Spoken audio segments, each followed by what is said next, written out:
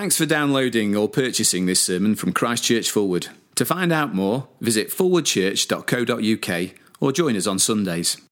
John chapter 11, verses 17 to 37. On his arrival, Jesus found that Lazarus had already been in the tomb for 4 days. Bethany was less than 2 miles from Jerusalem, and many Jews had come to Martha and Mary to comfort them in the loss of their brother. When Martha heard that Jesus was coming, she went out to meet him, but Mary stayed at home. "Lord," Martha said to Jesus, "if you had been here, my brother would not have died. But I know that even now God will give you whatever you ask." Jesus said to her, "Your brother will rise again." Martha answered, "I know he will rise again in the resurrection at the last day." Jesus said to her, "I am the resurrection and the life. He who believes in me will live, even though he dies. And whoever lives and believes in me will never die. Do you believe this?" "Yes, Lord," she told him. "I believe that you are the Christ, the Son of God, who was to come into the world." And after she had said this, she went back and called her sister Mary aside. "The teacher is here," she said, "and is asking for you." When Mary heard this, she got up quickly and went to him. Now Jesus had not yet entered the village, but was still at the place where Martha had met him. When the Jews who had been with Mary in the house, comforting her, noticed how quickly she got up and went out, they followed her, supposing she was going to the tomb to mourn there. When Mary reached the place where Jesus was and saw him, she fell at his feet and said, "Lord, if you had been here, my brother would not have died." When Jesus saw her weeping, and the Jews who had come along with her also weeping, he was deeply moved in spirit and troubled. "Where have you laid him?" he asked. "Come and see, Lord," they replied. Jesus wept. Then the Jews said, "See how he loved him." But some of them said, "Could not he who opened the eyes of the blind man have kept this man from dying?" Paul, thank you very much indeed. Let me add my own welcome to that of Pete's earlier, especially if you are here for the first time. Students, welcome. But anybody else who's here, you're very, very welcome indeed. Do please keep your Bibles open at page 1078 that we've just had the Bible reading from Paul there. And you might also find it very useful if you look at the back of the blue service order. You'll see I've put on the back there an outline of where we're going in the next few moments. I think you'll find it helpful to have both Bible and that to hand.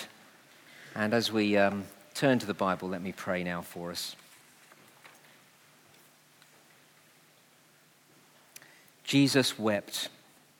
Heavenly Father, we pray that as we think of those words, that we would see something of the wonder, the glory of you, our God, and the one who stoops down very low, that when we cry to you, you hear our voice and wipe away our tears. In Jesus' name, amen. The death of a loved one causes a seismic shift in life. Death simply turns your world upside down. Quite simply, life will never be the same again when someone close to you has died. Now, that's not to say you won't ever be happy again. It's just that it won't ever be the same again. 8 and 9 years ago, my mum and dad died within a year of each other. And now, while I don't think about them every day, I did initially, still not many weeks go by without me missing them. Death changes life forever. And the pain of bereavement is either comforted or exacerbated by the response of the people around us. It seems to me there are two great problems we have when talking to the bereaved. Either saying the wrong thing or saying nothing at all. Indeed, sometimes we say nothing at all because we fear saying the wrong thing. But you see the two problems. In trying to comfort, our words can be clumsy and insensitive and hurtful. So people say things like, well, they had a good innings. Well, look, my nana was 97 when she died, just 3 runs away from a century. But despite reaching a ripe old age, my dad still missed her terribly. And telling my dad that Nana had a good innings didn't help him at all. It just sounded as if he was being told to accept her death and not make a fuss. Of course, there are many other things we say like that. Words that, rather than soothing, end up stinging. And for that reason, many people avoid saying anything at all. And that hurts even more. One mum told me that following the sudden death of her baby, when she took her older children to school, other mums would avoid eye contact, and some would cross the street when they saw her coming towards them. For all sorts of reasons, they couldn't face talking to someone who'd lost a baby, and because they didn't know what to say, they avoided her. A few weeks after I'd taken the funeral of a man, I went to see his widow. As we sat drinking tea, she said to me, in the days leading up to the funeral, I had lots of lovely cards of sympathy, and I felt really loved and cared for and supported, but now already less people are in touch. I understand that people need to get on with their lives, she said, but the thing is, even when I do see people, they don't ask me about Len. They don't seem to want to talk about him. But it's still so raw, she said. His parting is the only thing I think about. Over the years, I've heard similar stories of people avoiding the subject. And I think it's because face to face with death, we don't know what to say. And we don't want to put our foot in it.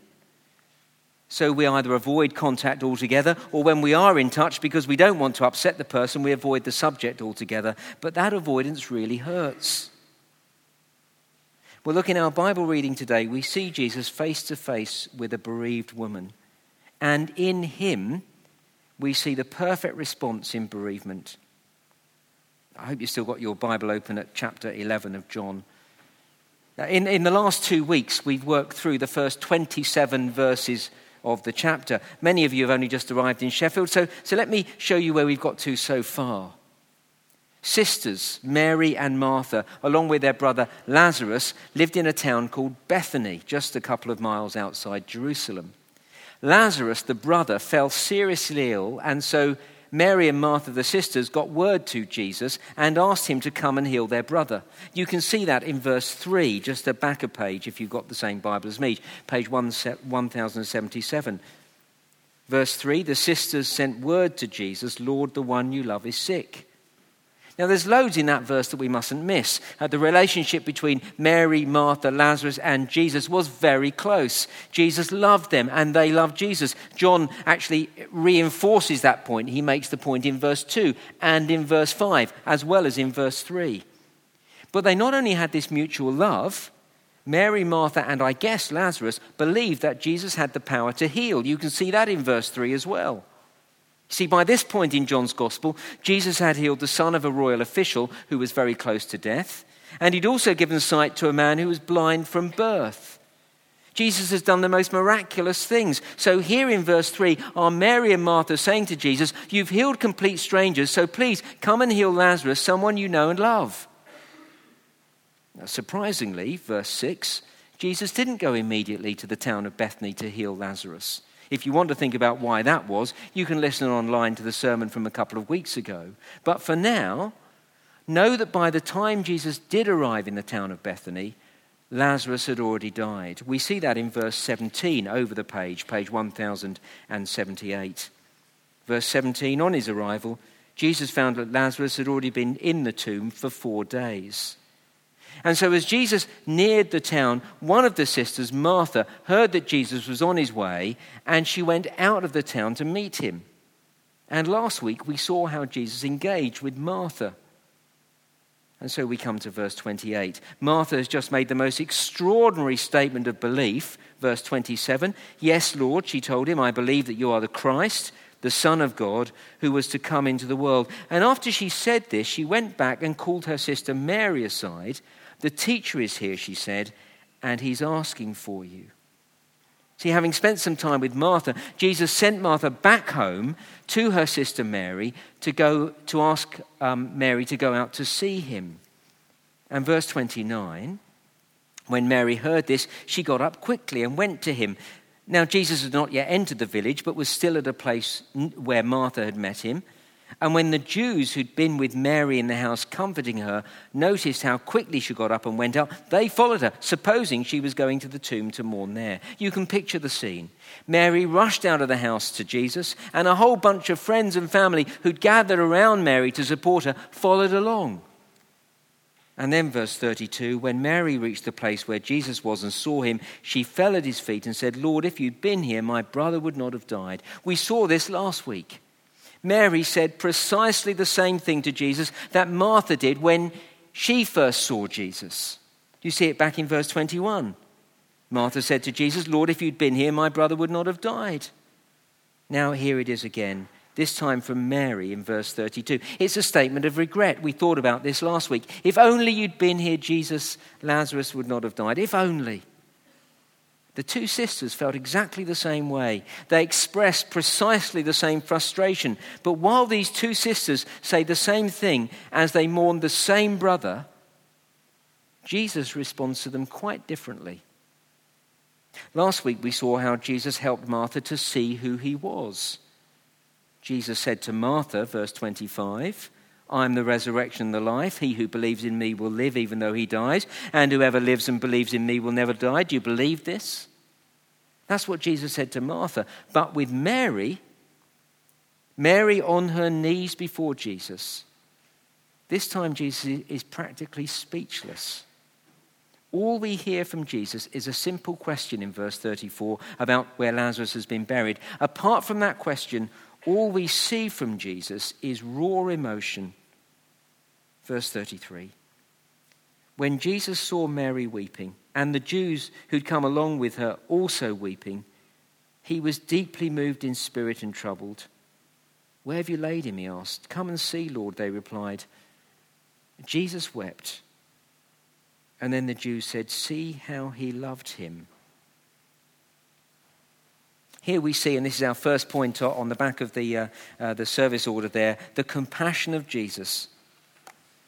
The strength of Jesus' response is very telling. Do you see it there in verse 33? He was deeply moved. Anyone who's ever been bereaved will know that kind of sickening, gut-wrenching, awful feeling of devastating loss in the pit of your stomach.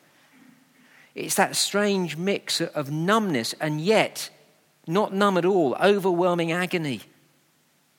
Jesus felt that. He was deeply moved. That word speaks of him being indignant, of even being angry. As he saw the pain that death caused Mary and those around her, as he witnessed them sobbing, it moved him. Jesus is furious with the impact death has on people. He feels deeply for those suffering in bereavement. I guess most of you here have been to a funeral. And I can imagine that many of you have been to a funeral and seen the family in bits. And as you've seen them hurting, it's crushed you to see them in such pain. Jesus felt that. And so, verse 35, Jesus wept. See, death is a terrible thing, and in Jesus we see here that we are not meant to brush it aside. We are certainly not meant to explain it away. We're not meant to kind of hold it all together. A couple of weeks ago, I quoted from a poem by Henry Scott Holland. I said then, I often come across this poem when I take funerals. Families ask me to include it in the service. It goes like this. It'll come up on the screen. Death is nothing at all. It does not count. I've only slipped away into the next room. Nothing has happened. Everything remains exactly as it was. I am I and you are you. And the old life that we lived so fondly together is untouched, unchanged. Whatever we were to each other, that we still are. As I said a couple of weeks ago, when I'm asked to include that in a funeral service, I gently refuse because it's just not true. When someone dies, everything does not remain exactly as it was, and anybody who's been bereaved knows that.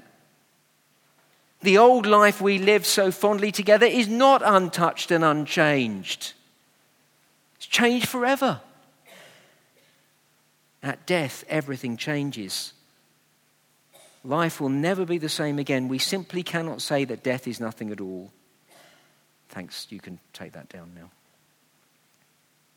We can't say that death is nothing at all, and Jesus doesn't. He is deeply moved as he sees the pain and suffering that death has caused Mary and those mourning alongside her, and he weeps with them.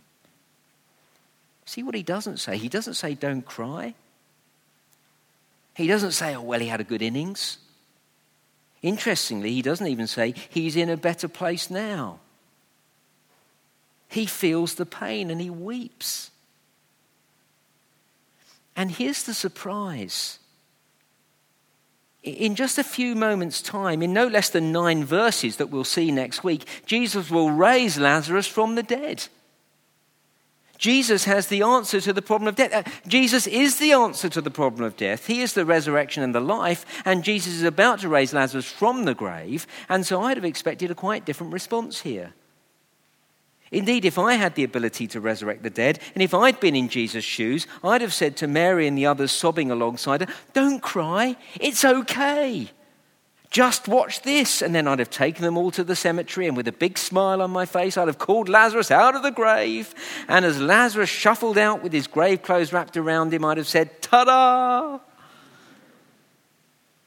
That's not Jesus' response at all. It's intriguing. Jesus has the answer to death, and yet he feels the utter devastation of it. And look, it's not just that he feels the pain of others. That is the case in verse 33. See, when Jesus saw her weeping and the Jews who'd come along with her also weeping, he was deeply moved in spirit and trouble. So it is that he sees other people deeply moved, and that affects him. But there's something more. Jesus is actually angry with death itself. We see that in verse 38. Jesus, once more deeply moved, came to the tomb. See, it's the same expression, deeply moved. This time, not because people were mourning, but because he's in the place of death. He's at the tomb. For Jesus, death is an intruder in this world. Death is not just the cycle of life. It's not just what we should expect. It's not just a part of life and we should put up with it. No, no, no. No, death is the result of sin. Not just the sin of any individual, you understand, but death is a result of a world that has rebelled against God. You can see this back in Genesis chapter 1, 2, 3, and 4. Everything's going well, Genesis 1 and 2. Chapter 3, we rebel against God. And chapter 3 and 4, death comes into the world. And so in Romans, we're told the wages of sin is death. It's the payment for sin. And so as we encounter death, we are face to face with sin undiluted. Death shows me the effects of sin in its most concentrated form. Sin robs me of life because sin separates me from the source of life. And when I'm cut off from God, I will stop living as surely as when I'm cut off from an air supply, I will stop breathing. See, death is the result of sin. And so as Jesus looked at death, he was outraged by it. Even though he had the answer to it, he hated it. And so should we. I've been ordained for more than 28 years now, and in that time, I have taken hundreds of funerals. But I never get used to it. And I don't ever want to get used to it. I don't ever want to take a funeral and look at the coffin and then look at the mourners in agony and simply sail through it unmoved. I don't want to do that just because I've encountered it so many times before. I want to feel the pain every time I come across death. And so I do feel the pain. And every time I take a funeral, I don't mind telling you, I am emotionally wasted by the end of it. When Jesus, the most loving and complete person who ever walked this planet, when Jesus encountered death, he wept outwardly and he was torn up inside. Christian, don't settle for the popular lines. Don't respond to the death of a 97-year-old as someone who had a good innings. Shame she didn't make it to 100, not out. Shame she didn't get a telegram from the Queen, but hey, she had a lot more years than most. No. And while I love the film The Lion King, don't believe the narrative that death is just all a part of the cycle of life. Just get used to it. It's what happens. No, death is wrong. Be outraged by it. Can I say to the English here, probably most of us, please don't be emotionally suffocated by the cultural atmosphere that tells you to put on the stiff upper lip and not show your emotions and don't cry. That might be British, but it is not Christian. We may call it dignified or brave, but it's not being fully human. Jesus wept. Don't be English about death. Don't be brave, as people say. And when you face death, don't be persuaded by all the other comments we hear. You know, what do people say? Oh, you shouldn't waste your time in sorrow. It won't change anything. Or the person who died wouldn't want you to be sad. They just want you to get on with life. And none of that is right. And can I say to all those who are committed Christians here, I am concerned that there is a school of thought that when you are mourning a loved one, you should hold it all together. That you shouldn't cry, that you should only speak of your hope in the resurrection. That is to be more spiritual than Jesus. Look at the response of those who watched Jesus weep. Verse 35. Jesus wept. Verse 36. Then the Jews said, "See how he loved him." See the point? Weeping, sobbing, showing our raw emotions demonstrates our love. Do you see how not crying publicly can suggest that you don't really care? Now look, as I say that, I know that some people have never been able to cry after the death of a loved one, and I know there are people who feel guilty about that. You need help with that, and we want to help you. Speak to me afterwards if that's you. That's not what I'm talking about here. That is not totally unusual, but that's not what I'm talking about here. I'm concerned about the supposedly Christian approach to death and funerals that is super spiritual, refusing to cry, fighting back the tears, so that when you ask a bereaved Christian how they're doing, they respond, "I'm rejoicing, brother, because she's with the Lord now. I can't be sad because he's in a better place now." Well, look, of course, if the Christian gospel doesn't give us that confidence of life beyond the grave, then I haven't understood it. And if the Christian gospel is not a reason for great hope and comfort, then there's something wrong. But do you see, as we look at Jesus, if that's the only response, we are seriously wrong. In just a few moments' time after this, Jesus was going to raise Lazarus from the dead, and yet he wept at the pain of death. You and I then, when we're separated from a loved one for, well, however long, until we die or until the Lord returns, we should show emotions when death crashes into our world, because the separation is going to be even longer. Death is terrible. It causes the most immense pain. It separates loving relationships. It's the result of living in a fallen world. It's not natural. It should leave us feeling gutted and devastated, and we should show that. Jesus wept. And his response says something powerful about the way we should respond when we meet others who've been bereaved. Weep with people. A week after my mum died, someone I knew well and who knew that my mum had died saw me in the church office, spoke to me about a work-related matter, and they didn't even mention my bereavement. And I was screaming inside, "Don't you know that my world has been turned upside down? Can't you understand? The only thing I'm thinking about is my mum." Now look, I can guess why he didn't say anything to me. I can guess that he either didn't know what to say or he didn't want to say something that would cause me to then get upset. But let me tell you, it is far more upsetting for people not to acknowledge your loss than for their words to cause you to cry.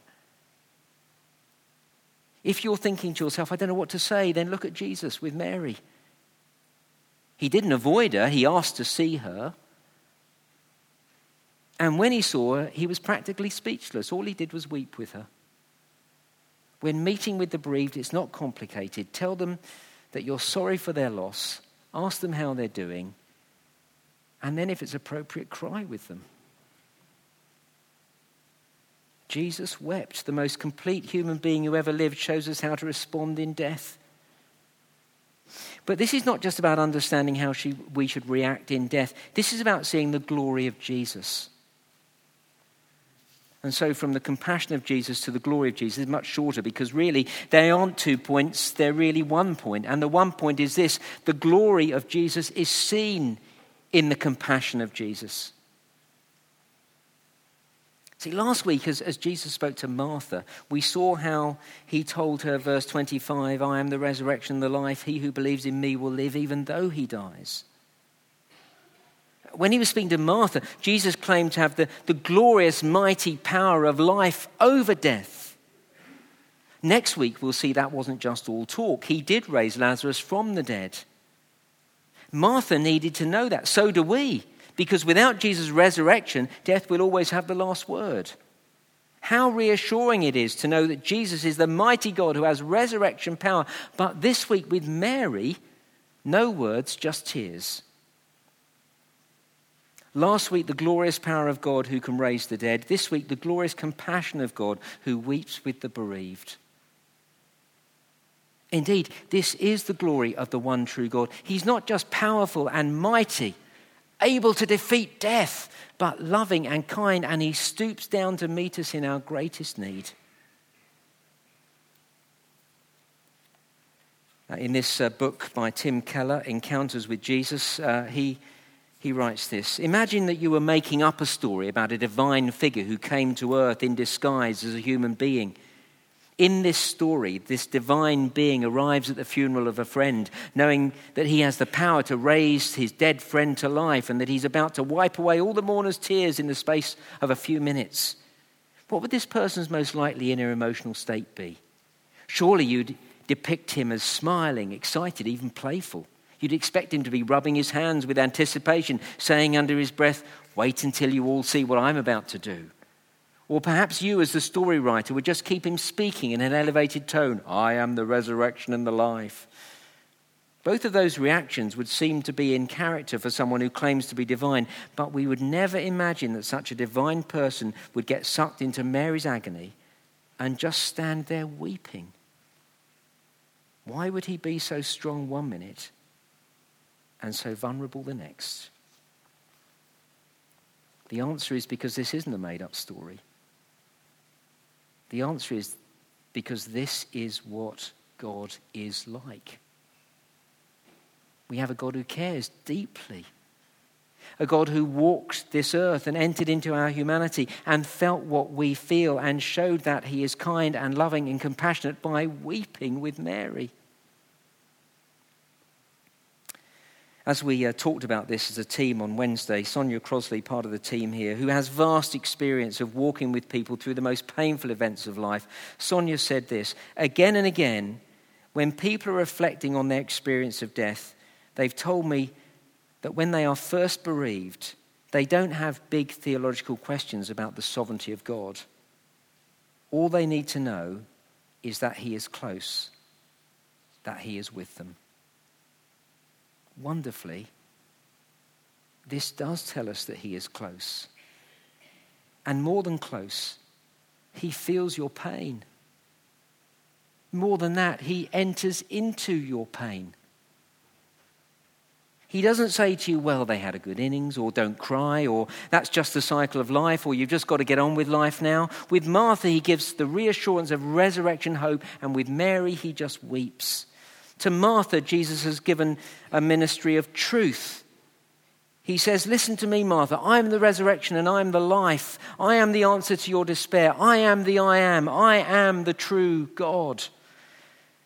And because Jesus in the resurrection, the life, is high enough, exalted enough to be able to take Martha to the stars, to comfort her with the truth of resurrection life, a ministry of truth. But when he meets with Mary, he has a ministry of tears.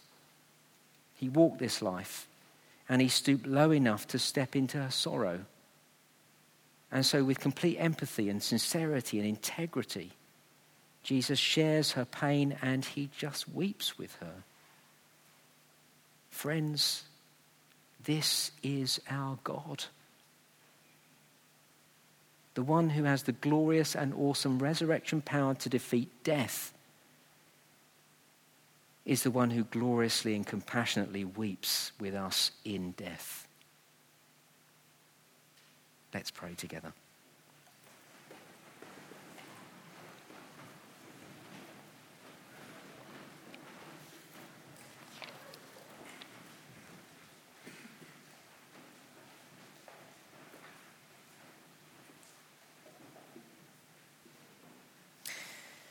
Our Lord and God, we can do nothing much more after seeing what you're like than sing praises to you and call out how great you are.